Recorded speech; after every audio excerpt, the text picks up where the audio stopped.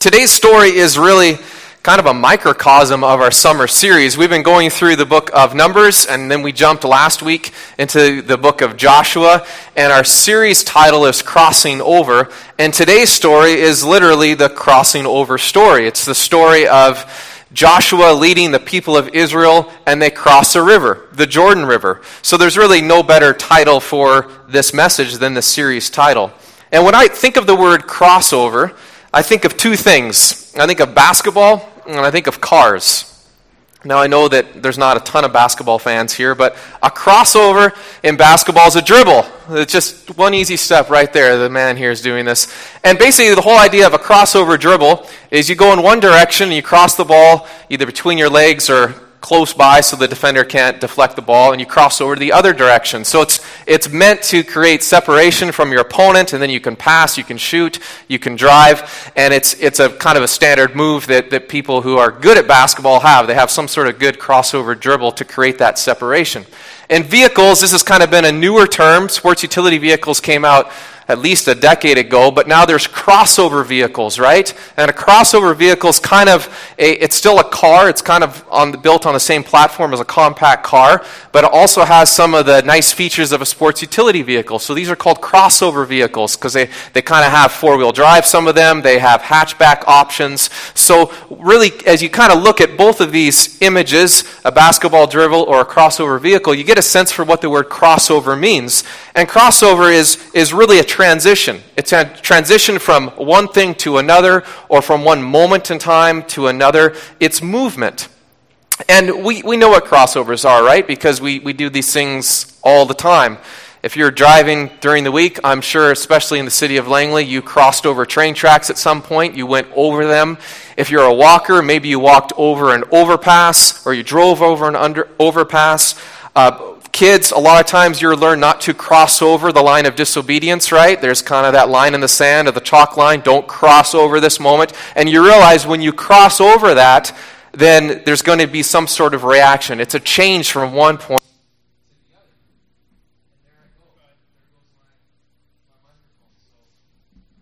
Or other one. Oh, I'm back. Perfect. That was a crossover from volume to silence, right? It timed perfectly. I planned that weeks ahead of time. And some crossovers are obvious, just like that sound, right? Boom, sound, nothing. And we have examples of that. I remember one of the first, it was actually the first time I crossed over the border. I grew up in Washington State, so for me the first crossover moment was going north. And my family went to Peace Arch. And we were in our... Beautiful. That one wasn't planned. The first one was planned. That one wasn't planned. Going back to the story, my family, we were going up north to cross the border, and we went through the Peace Arch crossing. And I don't know if it's still like this because I don't pay attention to this anymore, but there was some sort of sign that said now leaving the United States, now entering into Canada, but it's not the actual border. It's kind of as you're in the lineup waiting. And I remember because of the pile-up of traffic, our car stopped, like right at that sign. And I remember my brother getting very excited. I was probably 7 or 8 at the time, so he was probably around 10, taking off his seatbelt and going to the back of the car. We had a hatchback and saying, "I'm still in the USA. You guys are all in Canada." And it felt like one of those very distinct crossover moments, right? Like if you took a snapshot, well, we have 3 people in Canada at the time and 1 person still in the United States. And I find that kids especially are very good at isolating very black and white crossover moments. I think because a lot of times kids just see that as very definitive, one thing and the other, whereas you get older, you kind of see more lines of gray and you understand there's more smooth transitions. But you take students, kids especially, the last day of school, they go to school, they're a grade 2 student, right? They come home at the end of the day, now they're going into grade 3, like completely different. It was only about 6 hours of time separation, but they see some of these very clear lines of transition. And some crossovers are like this. We see this in life. We understand that there's a clear shift from one life phase to the other. You earn a degree. All of a sudden you have initials after your name. You win an award. All of a sudden there's new recognition. A baby is born. A promotion is earned. You have some of these very distinct moments from one part of life to the next. And some crossovers are very painful. They're challenges. You think about a crossover moment like a divorce or a diagnosis of a disease or death. And you realize these are also very clear moments where you're crossing over from one phase of life to another. But of course, there's others that are much more difficult to define. Like, what is the time, what's the crossover moment when you know you've really grown up? Is it a specific age? Is it a moment? Is it a moment of mental clarity? When does a friend suddenly become your best friend? How do you define that? How do you know when you've crossed over the point of being in love? I'm sure the ladies could tell us. Maybe the men can't. How do you know when you're ready to face a new challenge? When you think, okay, I'm ready. I'm now going to make that move. I'm now going to be a voice for this cause. I'm now going to enter this academic program.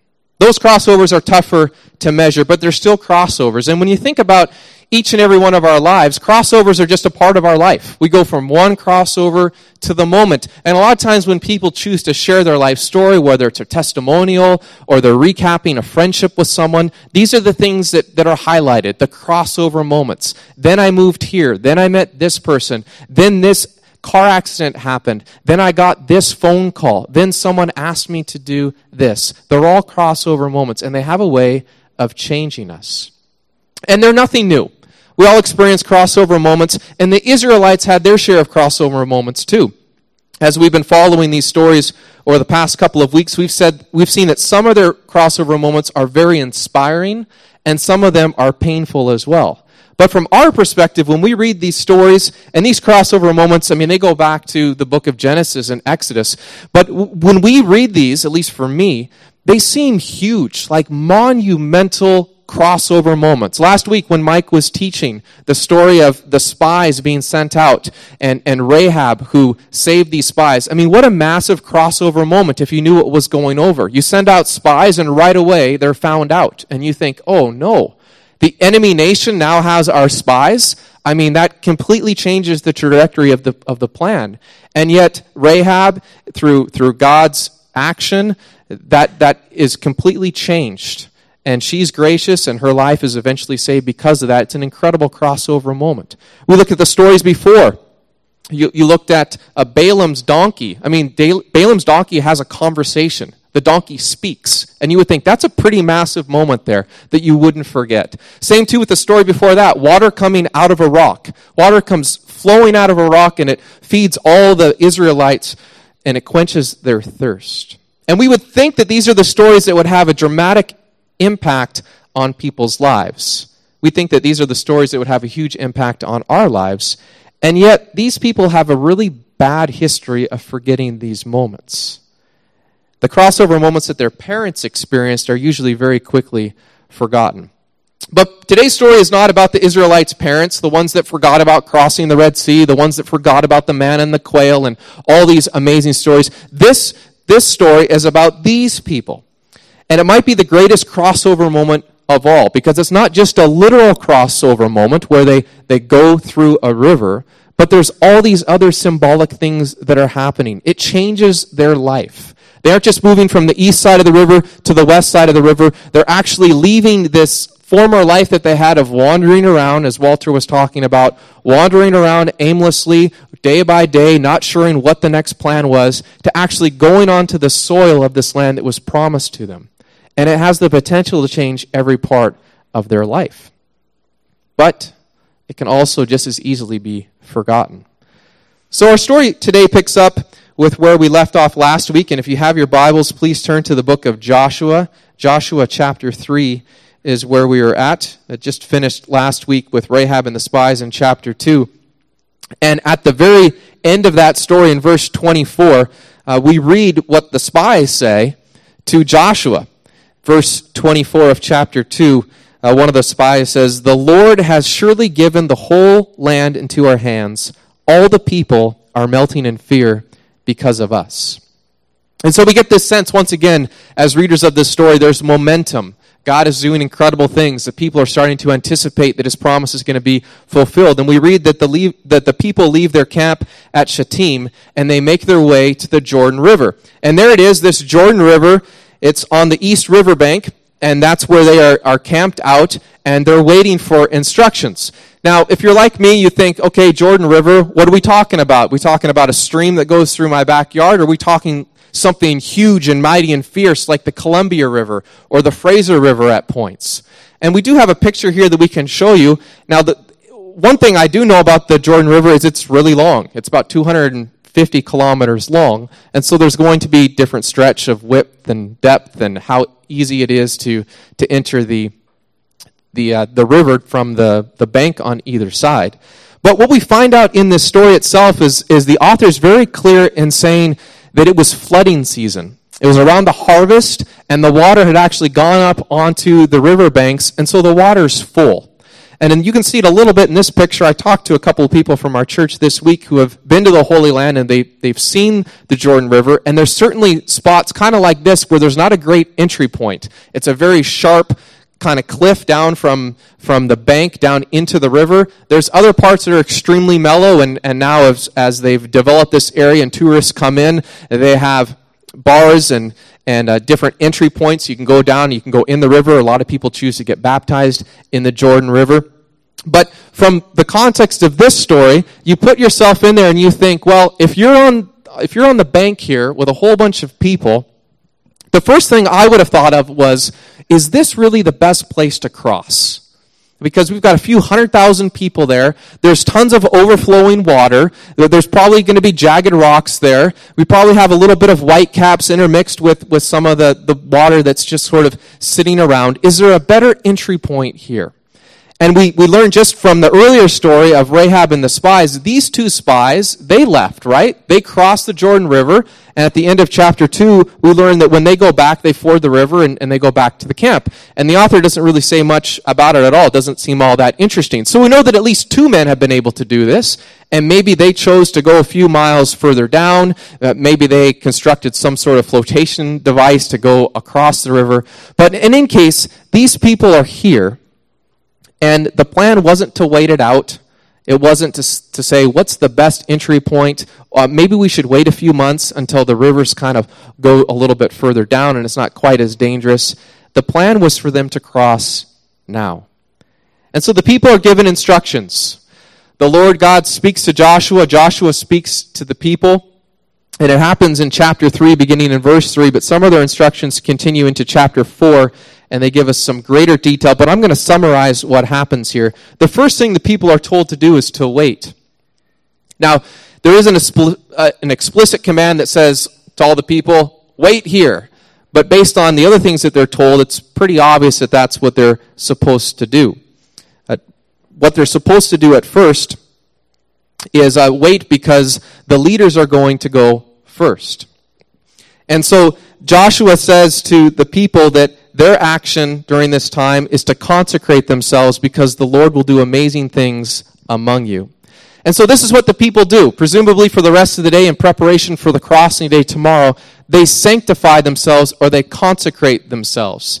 Now those are words that get thrown around a lot quite a bit in church. What they basically mean is they do whatever they can to make themselves presentable to God. They're preparing to meet with God and to have a moment with God as they have this crossover moment. I know when I was younger and my parents told me to make myself presentable, I began to figure out what that meant. It meant take whatever dirty clothes I was currently wearing, take them off, put on clean clothes, wash your hands. You don't need to shower, right, when you're a kid and make yourself presentable. Just wash your hands, comb your hair, maybe even brush your teeth. You do all these things to make yourself look presentable.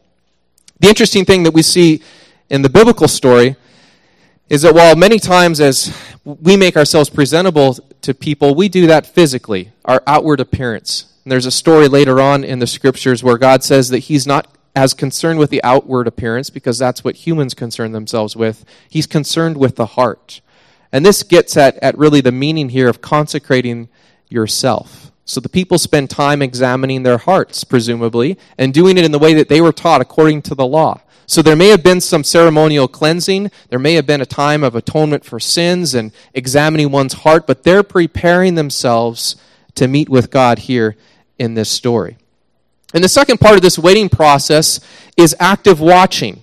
So they sanctify themselves, they're ready to go, but they're not to jump into the river right away. They're told to watch and to wait because the leaders are the ones that go first. And so the priests, they're the ones that they carry the Ark of the Covenant. And this Ark of the Covenant is basically a big wood chest. And it has a number of different things in there. It has the law. We find out later in the scriptures it has Aaron's staff that had budded from an earlier story. And it represents the presence of God. People understand that when they see the box, they realize that God is with them. He is in their midst. And so, amazingly, the very first thing that happens is the priests take this Ark of the Covenant, and they go up to the riverbank. And the story says as soon as the soles of their shoes, of their sandals, as soon as their feet touch the river, the waters stand up. And they pile up into a big heap on either side, and the priests, they continue to walk in with the Ark of the Covenant on dry land. But the people are told to keep their distance. Now, we could interpret that a little bit as a sort of a holy respect and reverence for the Ark of the Covenant, but as we'll find out later on, they actually walk right by it because they actually pass the priests who are holding the Ark of the Covenant. So it seems to be more of a crowd control sort of a thing. I mean, if we had hundreds of thousands of people all waiting for this Ark of the Covenant to go, people couldn't see it if they all crowded around. So it almost seems like, hey guys, just wait, give yourself some distance, and we're going to wait until they get far enough along before you follow. And so these people, they've done this waiting process. They've consecrated themselves. They're examining themselves, making themselves presentable to God, and now they're watching. They're actively watching so they know, when is it time for me to take action as well? And so the second step is then to follow. To do what they are commanded to do, they're told to follow the Ark of the Covenant, and now this open way there on the dry ground, and they're supposed to go. And so they do that. They walk off this riverbank, and they go into the dry land with water on either side. And of course, we don't have some of the noises and the smells and the sounds that we would all experience if this was our own crossover moment. But you think about it. I mean, you probably feel the mist of the water as it's up at these great heights on either side of you. I'm guessing some of the kids, at least, are running around and screaming, and they're full of excitement. Maybe some of the adults as well. You probably have to watch your feet, make sure you don't trip over rocks, or maybe there's some old tree roots or debris there. And they're walking. They're taking these steps. And how amazing would that be to know that you're walking through a river and yet your feet aren't getting wet. You're going through dry ground. But the interesting thing is they get to the halfway point. And this is where the priests are still holding this Ark of the Covenant. But the priests with the Ark of the Covenant are told to stay there in the middle of the river. So there comes a point now where the people have to continue to cross, and this guidepost, this symbol of God's presence, is now no longer in front of them, but it's to the side of them and eventually behind them, and they have to keep walking forward. It's interesting to me that in a lot of our crossover moments as individuals, there comes points in that moment where it feels like we do things by ourselves. At first, they have the Lord who paves this way, so to speak, symbolically by the physical presence, even though hopefully those people knew, and we've come to know through biblical knowledge that God is always with us and God is always present. But they reach this point of now needing to take their own step of faith with that reassurance that God will protect them and not bring the waters back down on them. Sometimes there's moments in our life where we feel that God is with us.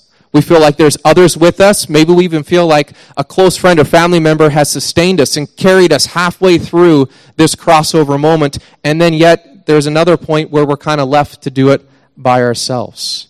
And it can be very, very difficult, even though there's still dry ground right in front of us. But the people keep walking.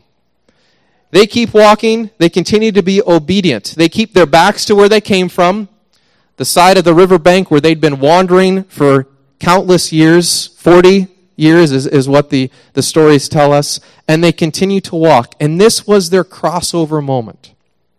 And they're going together as a group, which would have to be reassuring. There's family members. There's distant cousins with them. There's a whole group of people all crossing over at the same time. And this is how we're told the people cross the river. But the interesting thing about this story is that For the information that's given about how it happens and what steps, it's almost like the author spends even more time telling us about how significant the memory of this moment is. It's like the author cares more about the memory of the crossover than how the crossover actually happened. Which seems kind of odd, because if you think about being there, being one of those people there, how could you possibly forget that moment?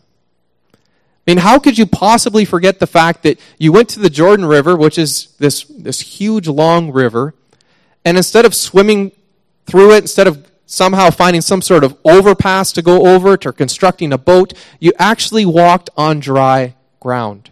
And you were there with everyone else. And you saw the Ark of the Covenant and the priests, and you walked on dry ground. How could you possibly forget that? How could any of us forget that scene? Well, I'm guessing that we could forget that moment just like we forget some of our other crossover moments in life. Like the time we looked into our spouse's eyes on our wedding day, for those of us who are married, and vowed to love them for the rest of our lives. Or the moment we heard God speak to us in a way that we'd never heard before, and we thought to ourselves, I'll never forget this. Or the time our heart sank when we heard the medical news that confirmed our worst fears. Or the time our parents sat us down and told us that we were going to be moving and we weren't going to go to the same school the next year. The interesting thing about crossover moments is that they're significant in the moment, but they're easy to forget. Crossovers are significant in the moment, but easy to forget. It might be hard to imagine how an Israelite could forget the day that they crossed the Jordan, but the people who crossed the Red Sea, their parents, they seem to have a very poor memory of that experience. Crossovers are significant in the moment, but they're easy to forget. And even though an experience like that seems like it would never fade, I know that I sometimes forget the crossover moments in my life. Which might be why this author spends so much time in chapters 3 and 4 talking about how they can remember this moment. Maybe the writer knew this same thing, that it's easy to forget some of these significant moments in our life. And so the rest of the story focuses on how the crossover will be remembered. And as strange as it might seem to us, the image that he uses is a stone, rocks, lots and lots of stones. This is what the author says, this is how we're going to remember this story, this is how we're going to commemorate this and make sure that we remember how the Lord provided for us. And so this is what happens, and I'm going to need a few people to help me out here in just a moment. All the people are on one side of the river. They've already crossed. If we can envision ourselves towards the end of the story, we have the priests with the Ark of the Covenant. They're still there in the middle of the river. The water in front of them and behind them has been cleared. We don't know how wide it is, but I think it'd be a pretty wide gap if we've got hundreds of thousands of people crossing by. So they're still there and everyone else has crossed. They're on the other side. They've already had their crossover moment, so to speak. And then there's instructions given by Joshua about what they're supposed to do, and it all has to do with rocks. So Joshua had already chosen 12 men before they crossed. And Joshua tells these 12 men that are representative of the 12 tribes of Israel that they're going to go back to where the priests are and pick up a rock and then carry it back. So I need a few people. If we don't have 12, we're going to have to make do. Who's going to be a carrier of a rock from where the priest's feet are? We're going to hypothetically say the priest's feet are over there at that communion table and the other communion table. You don't have to raise your hand. You can just do it. You can go right over. You take one of those rocks at the table and bring it back with you. There we go. We've got one leader of a tribe. That's good. Thank you. We've got another one over here. Doesn't matter if we have 4, 12, 15 different people. Go take a rock and bring it back. And for the rest of us, this is what it would have looked like. We see these people leaving and getting a rock and bringing it back. But I'm also going to need someone else as well. And this is my bigger rock here. I was told today that this doesn't look like a a river rock because it's not very smooth, which is true, but it's what I had access to. These rocks are smaller, but this one's a little bit bigger. The people were told, the 12 were told to put it on their shoulder, so we know that they weren't little rocks. Put it on their shoulder and take it back with them. And it's hard to know how long it took these 12, but they took these rocks back over, and then we're told in the story that they took it back with them, and then they placed it where they were spending that night. Now I already have some people already making a monument here, so you guys are already far enough ahead of the story with me. Joshua does something at the same time. Can I have a Joshua? Kevin, do you want to be my Joshua and just stay here? Can you make this into a memorial pillar, please, for me? Thanks. We can have other people come and help them if he's not doing the best of job. He can be gracious and say, hey, let me give you a hand here. So as the 12 men from the 12 tribes, as they come and they choose their rock and as they throw it on their shoulder and walk back, Joshua himself comes to the middle and he constructs a memorial, almost like an altar. And the idea is that for all time, of course we don't know exactly for how long here, but the idea was there's now a memorial where they crossed this river to mark their crossover moment. You're fired, Kevin. You can go have a seat. That was a good try. See, it's harder. You know, we think maybe it was 10 minutes. Maybe it was 4 or 5 hours that they were constructing this thing. And so Joshua, he builds this memorial here in the middle of the river, and as the 12 men are carrying their rocks back to them. And presumably all the people on the shore are watching this. They're watching these rocks come towards them. They're watching the priests who continue to hold the Ark of the Covenant, and they're watching their new leader, Joshua, stack these rocks into this memorial. And the whole reason why this happens, the whole reason why they use stones as a memorial, and why they bring them with them, and why they make this altar as a teaching episode. And so it says right in the text, it says it 2 times actually, as the author is saying, this is what we are to do, this is how we can remember this, is that kids are possibly going to ask questions. And so the story says, when there comes a point when a child says to his or her father, Dad, what do these stones mean? Why are they here? That the parent is then supposed to say, Israel passed over this Jordan River on dry ground. And if kids are anything back then like they are today, I'm sure they probably would have asked a couple more questions from there on out. They might have asked, well, when did we do this? Why did we do this? How did we do this? What does this mean about our people? What does this mean about God? The Lord God dried up the waters of the Jordan River so that we could cross over.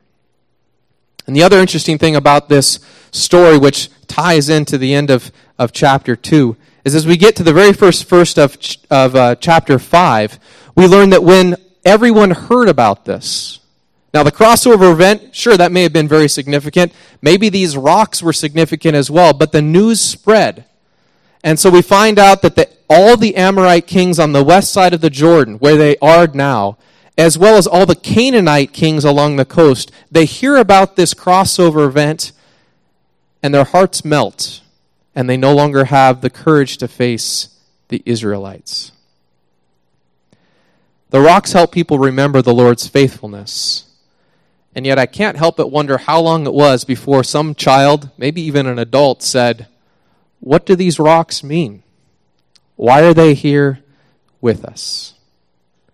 Just as they were prone to forgetfulness, we are as well. And you and I have lots of ways of remembering. Many of us are wired differently for how we process information, the rituals that we do, and so we have a whole bunch of strategies for how we remember significant events in our life, how we remember our crossover moments. Some of us are journalers. We do it on the computer, we do it in a journal or a notepad, and we journal down our thoughts. What we've been reading, what we've been listening to, what we're thinking, what we're fearful of, but certainly some of those crossover moments. We journal. And we have that journal to save our memory.